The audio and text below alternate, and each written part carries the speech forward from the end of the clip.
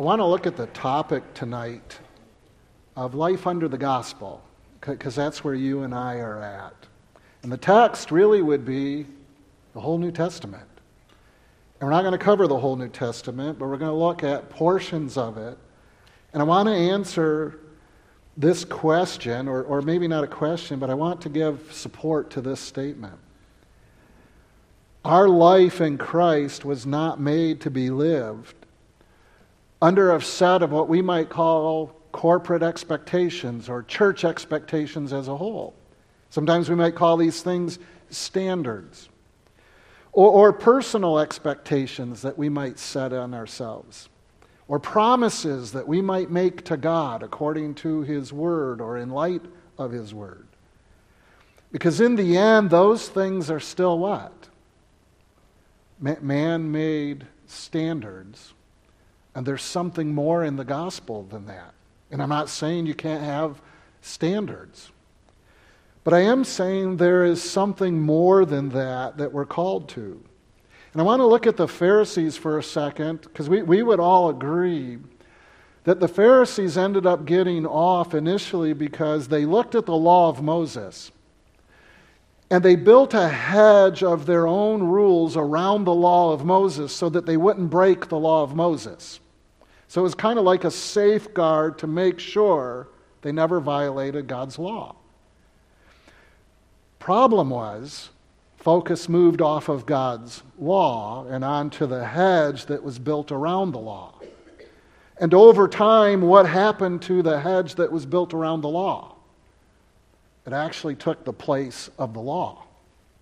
So that people were living out the law of the Pharisees, that they were teaching to the people around them, thinking they were actually living out the law of Moses like God intended them to live it out. And then comes Christ. And Christ ends up living out the law of Moses perfectly. He lives it out fully in its motives. He lives it out fully in its intent of what was supposed to be there on the inside. And he lives it out perfectly on the outward side. And how does the Pharisees react to Christ? He's not our Messiah. He's not going along with what we've established. The people that are hearing Christ preach are saying things like, we've never heard anybody speak with authority like this before. We've not heard the things that he's telling us before. And so he's at odds with the established religious people. And yet he's living out the law that they're supposed to be teaching exactly like it should be. So the law became distorted underneath them. And the New Testament Christian is intended to live out the laws, because there are laws in the New Testament. We might call them commands. Very, very clear black and white statements in the New Testament. And we are supposed to live those out exactly like they're stated there. I want to look at Romans 12, 1 and 2 first, because this is Paul's gateway, if you would, into sanctification. He spent 11 chapters building the doctrine of God's mercy all the way through, probably the most full explanation of the gospel we have in the Bible doctrinally. And now he gets to chapter 12. And he's going to make an appeal to all the people now. So here's how you begin to live out this Christian life. So he begins by saying this: I appeal to you, therefore, brothers, by the mercies of God. Everything that he has established doctrinally about God's mercy up to this point. To present your bodies as a living sacrifice. Again, this is stated in a command. So it's something that's just very clear, very black and white. I'm to present my body as a living sacrifice. Holy and acceptable to God, which is my spiritual act of worship. And do not be conformed to the world. Again, a clear command. But be transformed by the renewal of your mind. And we know transformation isn't something we can do on our own, but the expectation is this is what's going to occur if we follow everything else that Paul's asking us to do. So do not be conformed to this world, but be transformed by the renewal of your mind, that by testing you may do what? Well, that by testing we might discern what the will of God is. And this is what I'm, trying to bring out, that God's intent is that the Christian's going to live a discerning life according to the commands that God has given. And you'll know what is good and what is acceptable and what is perfect. And it's going to be good for every situation we find ourselves in life, because here's the difference. If I live by those standards that I set upon myself, that are built around the Bible, I can't carry those into every walk of life and live out Christ like I should. They're going to fall short. They're not going to really fit the situation all the time. It might make me feel more comfortable because I don't have the messy time of trying to figure out what it is that God wants me to do in a particular situation. In my mind, I already have it set. So I just live that out in every situation. But I might fall short of what the gospel is asking me to do. I might fall short of living out Christ in that particular situation, and I could feel good about it. I could feel like because I disciplined myself to hold that thing I said I would keep before God, I could feel like I attained what God was asking me to attain. Yet again, feel short.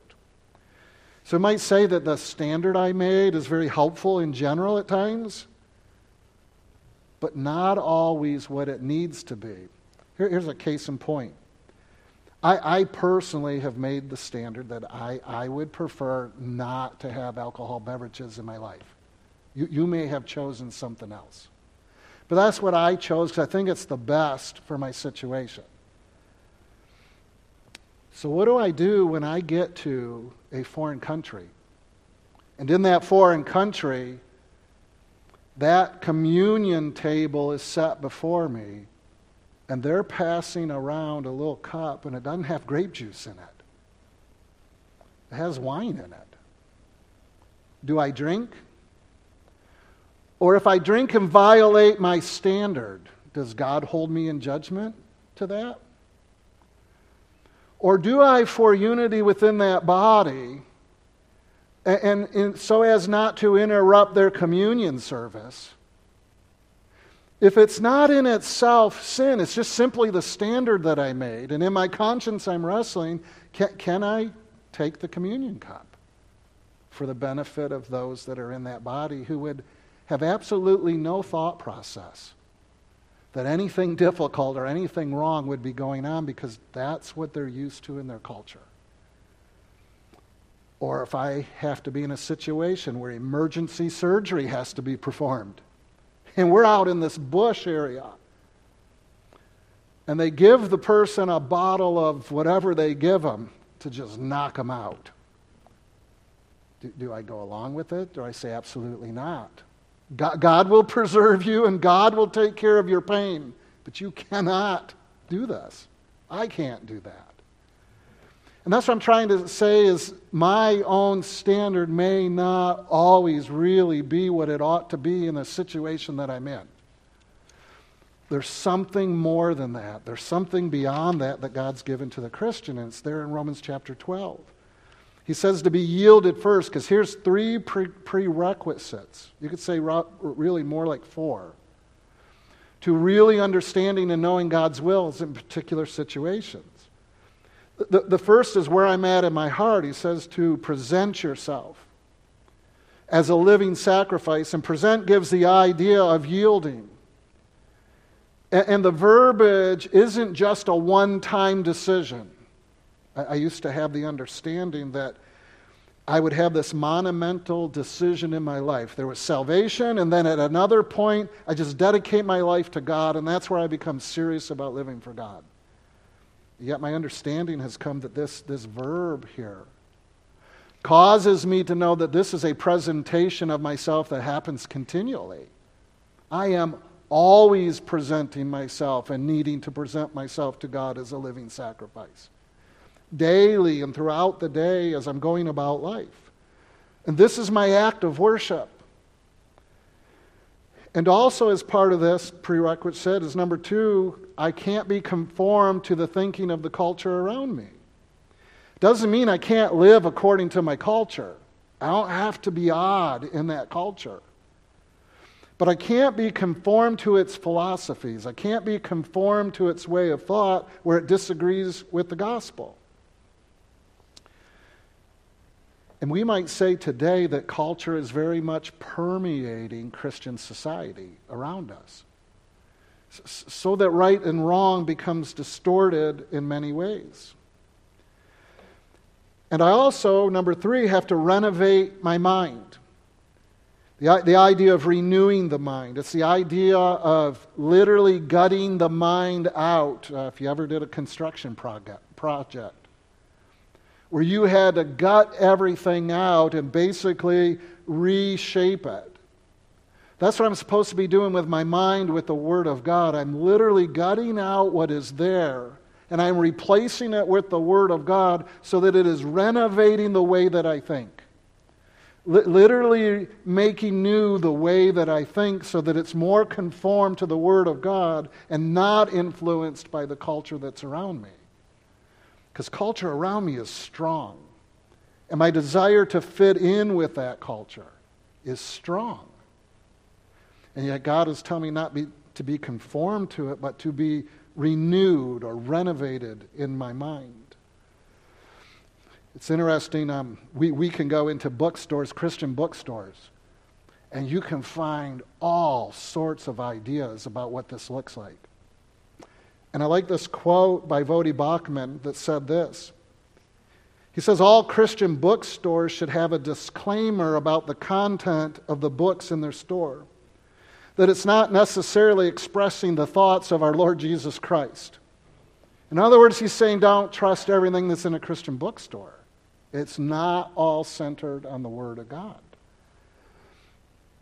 Full of Christian self-helps, full of ways of how to make your church more attractive to people around you, full of all sorts of easy steps to having a solid Christian family, and the list goes on. But we have within us a life of God that desires the Word of God. And through surrender to the Word that we know, one step at a time, that obedience then is really tantamount to walking in the Spirit. That's how we're supposed to live our Christian life. And this process, this daily process, is what's supposed to equip us to be able to prove or approve what is God's will in particular situations, and what is holy and what is right and good and acceptable. And Paul goes on to say that you might test, or that you might discern what the will of God is. So you discern through testing, through grabbing hold of it and evaluating it and make comparison to it with the Word of God. So if I go through my life and I only work hard at conforming to what I have developed as expectations for Christian life, you can call them standards, you can call them whatever you want, I could very well grow on the outside so that people who are evaluating my life would say, hey, he is lining up with all the expectations. Therefore, we have a mature Christian sitting in front of us.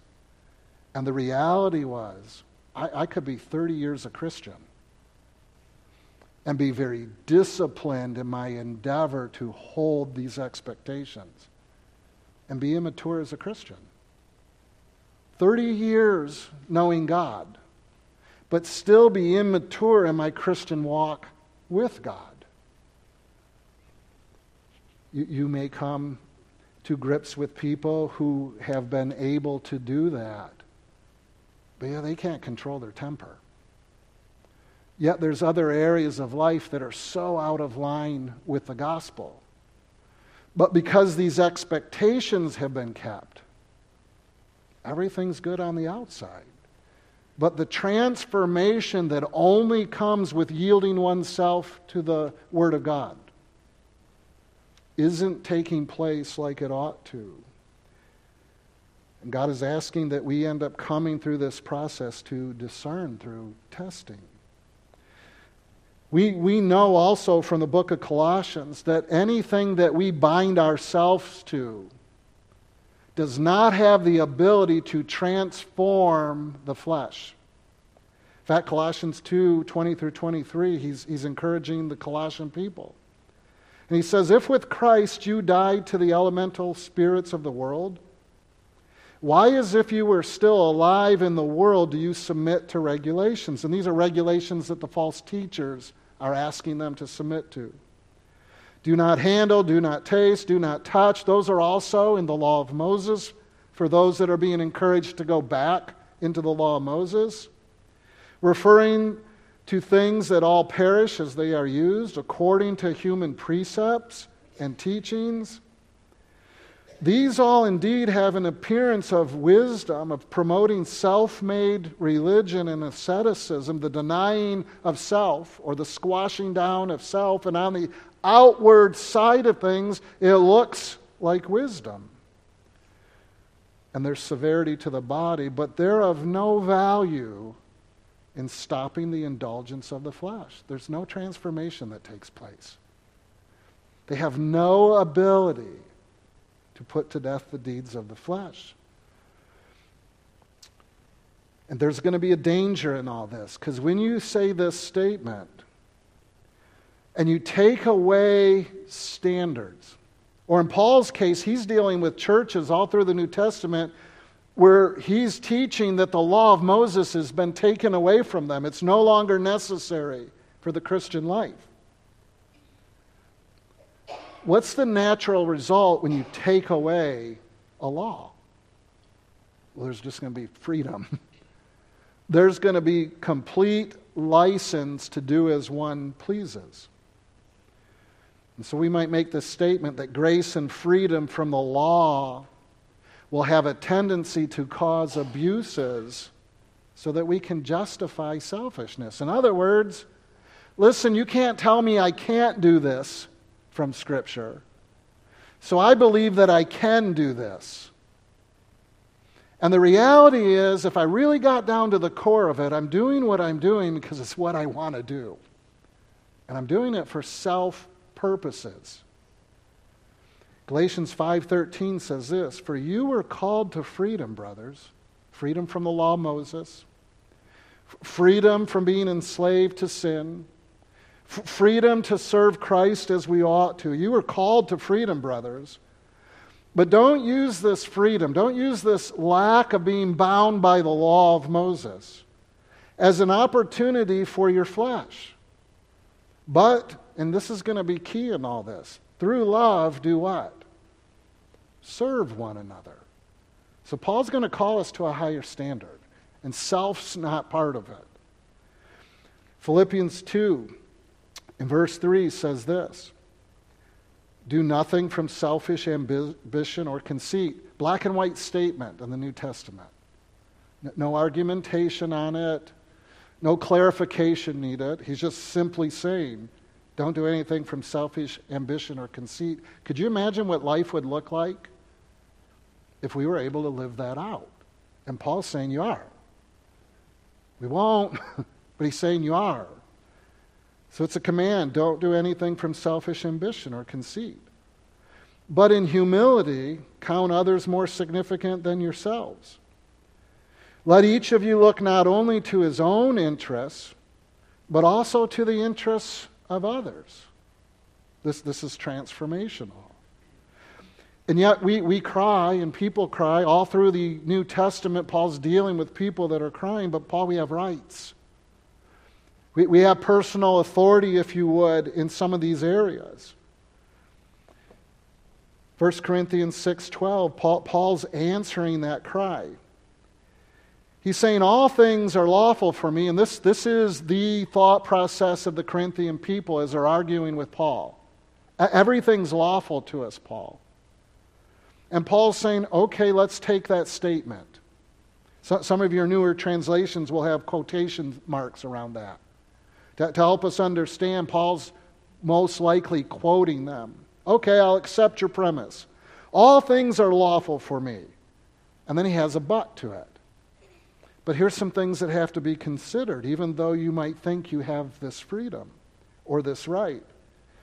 But not everything's helpful, but all things are not helpful. All things are lawful for me. But Paul says, I'm not going to be dominated by anything. I'm not going to allow anything that has control over me to be part of my life. Goes on to say in verse 23 of chapter 10, all things are lawful, same quote. And again he says, but not helpful.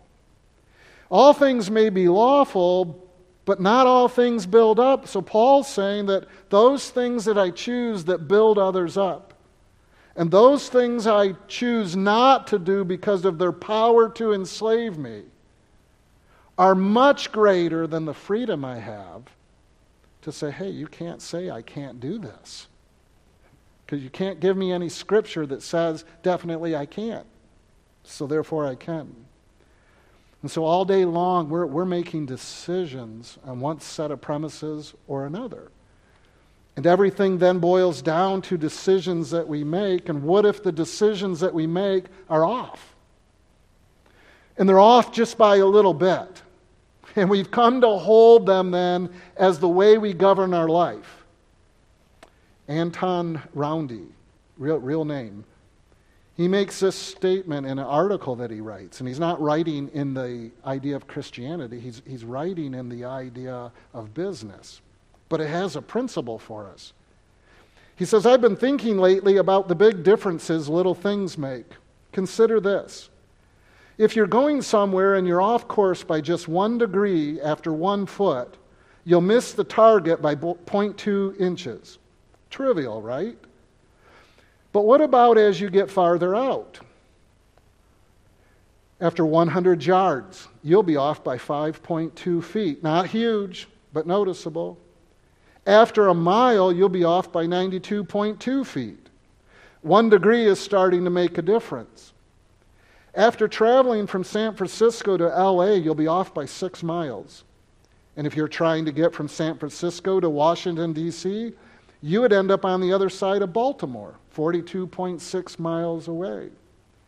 And if you travel around the globe from Washington, D.C., you would miss by 435 miles and end up in Boston. In a rocket going to the moon, you'd be 4,169 miles off, nearly twice the diameter of the moon. And if you tried to go to the sun being 1 degree off, you'd miss by over 1.6 million miles, nearly twice the diameter of the sun. And if you tried to travel to the nearest star, which I think the sun is, but I understand what he's saying, you'd be off course by over 441 billion miles. 120 times the distance from the Earth to Pluto, or 4,745 times the distance from Earth to the Sun. And his point is, over time, a mere 1 degree error in course makes a huge difference. And he's talking to businessmen as they plot out their business, and yet the same thing's true as we plot out our Christian life. So how does this discernment that we're being asked to do work? I want to look at 3 aspects of that. 1 Thessalonians 5:21 made this statement, but test everything and hold fast what is good, and abstain from every form of evil, or evil in all of its forms, however you find it. Some translations use the word evil in all of its, the appearance of all evil, avoid it. And again, that translation was a little bit unfortunate. It's the translation I grew up with. And from that translation, without doing our homework, we ended up coming up with things like this, and this is part of how I lived my life. Okay, I need to be really careful that nothing I do gives the appearance that it could be something wrong. So from that came the standard that we would not go into a movie theater. And I'm not saying everything in the movie theater is beneficial. That's a whole different question. But we wouldn't go into the movie theater because there were 5 different movies going on, and if I did, nobody would know which one I went to. We could have been seeing $1 Million Duck, and that dates me. Or we could have been seeing something that was really bad. And nobody would know as I walk out. Therefore, do not go in because it gives the appearance that you might be doing something that's evil. But you know what happened when videos came out and video stores came out? Same thing sitting in there. Nobody knows what video I'm getting. But we didn't say you can't go in a video store. We just said you can't go into the movie theater. Our standard broke down and it didn't fit the situations, and we didn't have it based on the right things. And the idea here is to test everything. Everything. So what does it mean to test everything? The meaning here, I quote one person, that they were carefully to examine everything proposed for their belief. They were not to receive it on trust or to take it on, assertion. To believe it because it was urged with vehemence and zeal or plausibility. In the various opinions and doctrines which were submitted to them for adoption, they were to apply the appropriate tests from reason and the Word of God. In other words, reasonably dividing the Word of God, and what they found to be true, they were to embrace.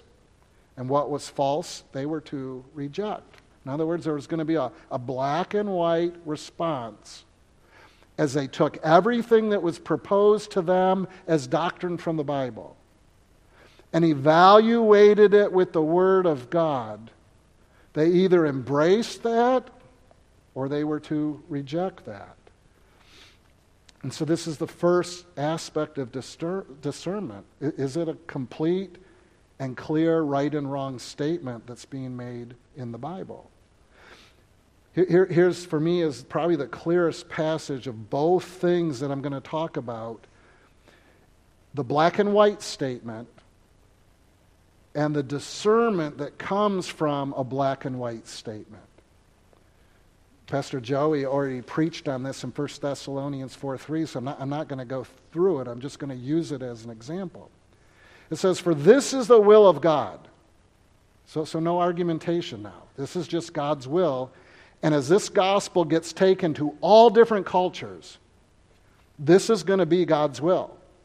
And it may actually change some cultures. It will definitely change the culture in Thessalonica. And it's okay if it changes that culture, because cultures have to submit to the Bible. And Christians have to submit to the Lordship of Jesus Christ. So he says this is the will of God, even your sanctification or set apartness, that you abstain from sexual immorality. So that's the black and white. And we know the black and white. But look down a couple more verses. 1 Thessalonians 4:4.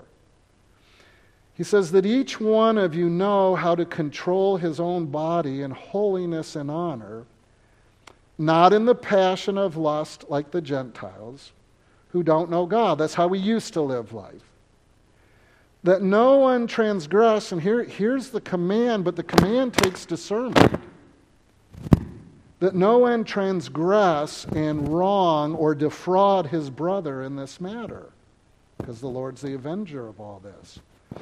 So at what point do I, as a fellow Christian, in this particular situation, defraud a fellow Christian? Maybe I could say it like this. At what point does my interaction with another Christian cause them to believe there is something they can have from me that I cannot righteously give them in this area of thought? I defraud. I take advantage of. So at what point does that happen? Black and white standard we can give? This one's left for discernment. And love is going to be key to how we go about coming to conclusion. And principles of Scripture are going to come into bear as we try and determine, how do I operate now in this realm? Where I am careful not to do anything that would cause a sister, if I'm a man, or a sister in relation to a man, to think that I am giving something to them that I righteously can't.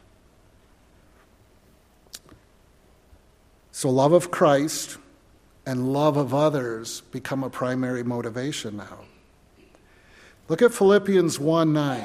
Is it right or wrong? Well, the Scripture tells us what right or wrong is. But it doesn't in that other verse we just looked at. So I think this is what Paul has for us to make the decision in the realm where it's not black and white. He says in Philippians 1:9, "And this I pray, that your love may abound yet more and more in knowledge and in all judgment." So love and affection for Christ. And by extension, there's going to be affection to others. There's no way around it. If someone is loving Christ, they are going to love others. We have to grow in abundance. This is a black and white command. We don't have choice in this matter. We are supposed to be growing in this. But there's guiding limitations to the affection and the growth of the affection. It's got to be in knowledge. It's not just this feeling that we have and this overwhelming desire to just be real concerned about each other. It's directly connected to the knowledge we have of Scripture, because that's going to guide us in what this love looks like. And it's going to guide our judgment. It's going to guide how we discern and operate in some of these areas that are not black and white. In other words, self is going to get taken right out of the picture in this regard. Now, knowledge here is more than just knowing stuff. It's knowledge through experience.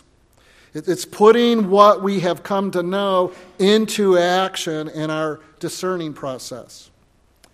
What one commentator makes this statement: a Christian can have an understanding, or they can have knowledge of the Word, that is, be able to explain its meanings to others without having an experiential knowledge of the same. In other words, they can explain, here's what the Bible says, but they really can't give gospel, or they really can't give counsel on the living of it out, because the living of it out isn't something that's happening in their life to any real degree. But when the Christian has put the Word of God into practice in his life, then he has what Paul is talking about here. This is the difference between a young convert and a matured believer. The extent to which what is known is put into action is the difference between the young convert, and the reason he doesn't or she doesn't have a lot of experience is what? They're a new convert. But the Christian saved many years should have a bundle of experience in putting these things into practice, and much to offer in wisdom because of it. The former has not had time to live long enough to live out the Word in his life, and the latter has. So Paul says this in conclusion: we're going to have to choose what's best. In other words, determine what is definitely right. Determine what is definitely wrong. And these are non-negotiable. These change cultures, no matter where we take the gospel. But there are these areas where we just don't know for sure.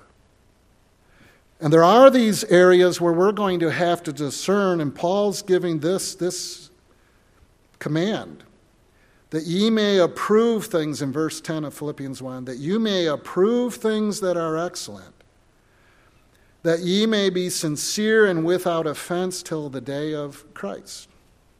So what does it mean to approve things that are excellent? The word things that are excellent actually means to carry two ways, to carry different ways. Thus to differ. In other words, it's something that is differing in opinions, differing in positions, could be taken different ways. And Paul says in this area of things that can be taken different ways, he's commanding that we take that which is going to be the most beneficial, that which is going to be the best, not for me personally, but what's going to be the best for the cause of Christ, and what's going to be the best for people that are in my life. In fact, one commentator makes this statement. It refers here to those moral and spiritual concepts and actions which involve delicate and keen distinctions, those that require a deep and keen discernment to recognize. It's not the ordinary, everyday, easily understood spiritual obligations. Don't steal. Don't kill. But the finer points of Christian conduct are in the apostles' mind. We might call them gray areas, undetermined areas. And Paul's saying, choose what is excellent between those things that may differ. And the question is, how excellent is excellent? I mean, it'll drive you nuts. When we were working through this with the college and career Wednesday night, I was telling my son and I were having a discussion about this, and he said, Dad, that will drive me nuts. And I remember being at a youth activity, an evangelistic get-together. There's about 1,000 young people there. And as the evangelist was preaching, he was preaching on many different topics. And as he was giving the invitation, he gave the invitation on the topics that he had preached about. Then he began giving an invitation for people to come forward on things he hadn't talked about. And one of them was their daily discipline in life. And he asked the question, how many of you are praying as much as you should? How many of you are witnessing as much as you should? How many of you are in the Word as long as you should be every day? And an interesting thing started happening behind me. I had 2 or 3 of the young people go, Pastor Mike, I don't know what to do. Because I am trying to get in the Word every day, and I am praying every day. But I don't know if I'm doing it as long as I could. In other words, they're going, I'm praying a half hour each day. And the evangelist is saying, can you do more? Yeah, you could pray 45 minutes each day. And now there's guilt. In other words, the invitation was not fair. It wasn't what Paul was intending. Because you can always pray more. And you can always read your Bible more. And you always can do some other things that are disciplines of the Christian life more. That's not exactly what Paul's trying to say. He doesn't want to drive us nuts. I think the passage that Brent read to us gives us the answer. So what is the standard then for the Christian in this? I'm going to say there's only one, and that's Christ-likeness. That's it. That is the whole standard of the Christian life in the New Testament. Until it says in verse 13 of Ephesians 4, he gives evangelists and teachers and pastors for the church to equip the church until we all attain the unity of faith and the knowledge of the Son of God. To what extent? To mature manhood, to the measure of the stature of the fullness of Christ. That is the goal of the New Testament life under the gospel. We know from Romans 8:29, for those whom he foreknew, he also predestined to be conformed to the image of his Son, in order that he might be the firstborn among many brothers. We know that's God's desire in the New Testament for us. So he goes on to say in verse 15 of chapter 4, so rather speak the truth in love. Speak what is true, not only according to the word, but what is true to the situation as you have properly discerned it. We are then to grow up in every way, all facets, unto him who is the head, unto Jesus Christ. This is the goal of the Christian life. New Testament has approximately 1,050 very clear do and don't statements. So you thought people under the law had it bad with 600 and some laws. 1,050, and I think there's more. I've seen up to 1,300 some. So depending on how they crisscross and all that. Either way, there's a lot of do and don't statements in the Bible that we're responsible for. But there's only one standard in the outcome. And where it becomes particularly essential is in those situations within the New Testament life that we do not have a clear do and don't statement, where we're taught to discern. And I think if you say Christ is the goal, makes a whole difference on how you go about it. Kind of like this. If we looked at Ephesians chapter 4, and verse 31 and 32. So try this week. Really concentrate just on this set of commands. These are non-negotiable. We can't alter them in any way. They're very, very clear.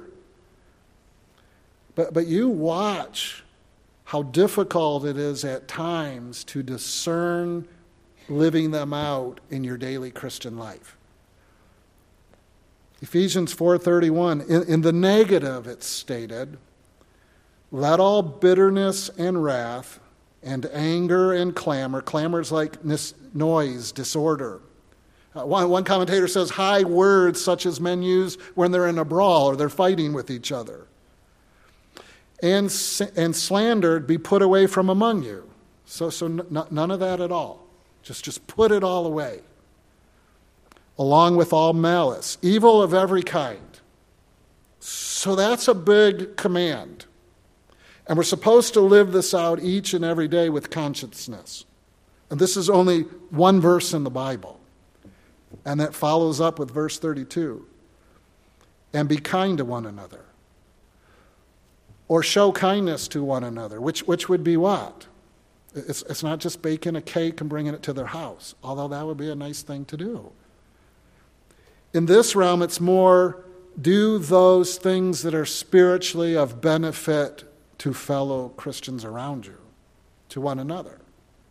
So is what I'm deciding to do beneficial for those around me in its effect as they have contact with me? Be kind one to another. Tenderhearted. Compassionate towards one another. How do you build compassion towards one another? Again, this book that we're reading really, really challenged me in this area. When the gentleman writing the book made the comment that something like this is a supernatural relationship. In other words, there's nothing about the person itself that causes me to have compassion towards them except that they're a fellow Christian in Christ. And that in itself is what causes compassion towards that person. And again, he claims this is supernatural, and I would tend to agree with him. I'm not bound to the person in any other way but that. So be kind to one another, tender-hearted, compassionate towards one another, and then forgive one another, as God in Christ forgave us. So just look at those two verses and just say, okay, I'm going to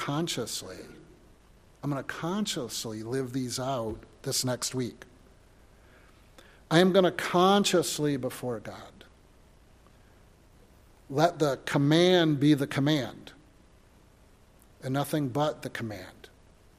And it sounds scary when you say, and you can get rid of everything else. The commands of God are completely sufficient in themselves. And God wrote them so that we would live them out in the New Testament. And I may still have my guardrails, but my guardrails never usurp the command. The command's the ultimate. And ask God that he might give us a yielded spirit, so the Spirit of God can help us do these things that are completely impossible for us to do on our own, from the inside out. And that's the transformation that Romans 12 is really driving at. It's a transformation on the inside that begins to show itself on the outside. And it just looks more and more like Christ. And this is the goal of living underneath the gospel. Lord God, we thank you for your word. And yet if we only had your word and not the new life that you put in us, we would be helpless to carry it out. And Lord, if you only gave us your word, but you were not the vine that gives us the nourishment, we'd be incapable of doing anything. And if you only gave us your word, but not the Spirit to empower, again, dear God, we would be helpless. And so we're asking that you would help us to yield ourselves to give ourselves up to your word and obedience to it, that through the power of your Spirit, we might be able to live out these commands to your honor and to your glory and to a recognition of your lordship in our lives. And we would be grateful and thankful. In your name we pray. Amen.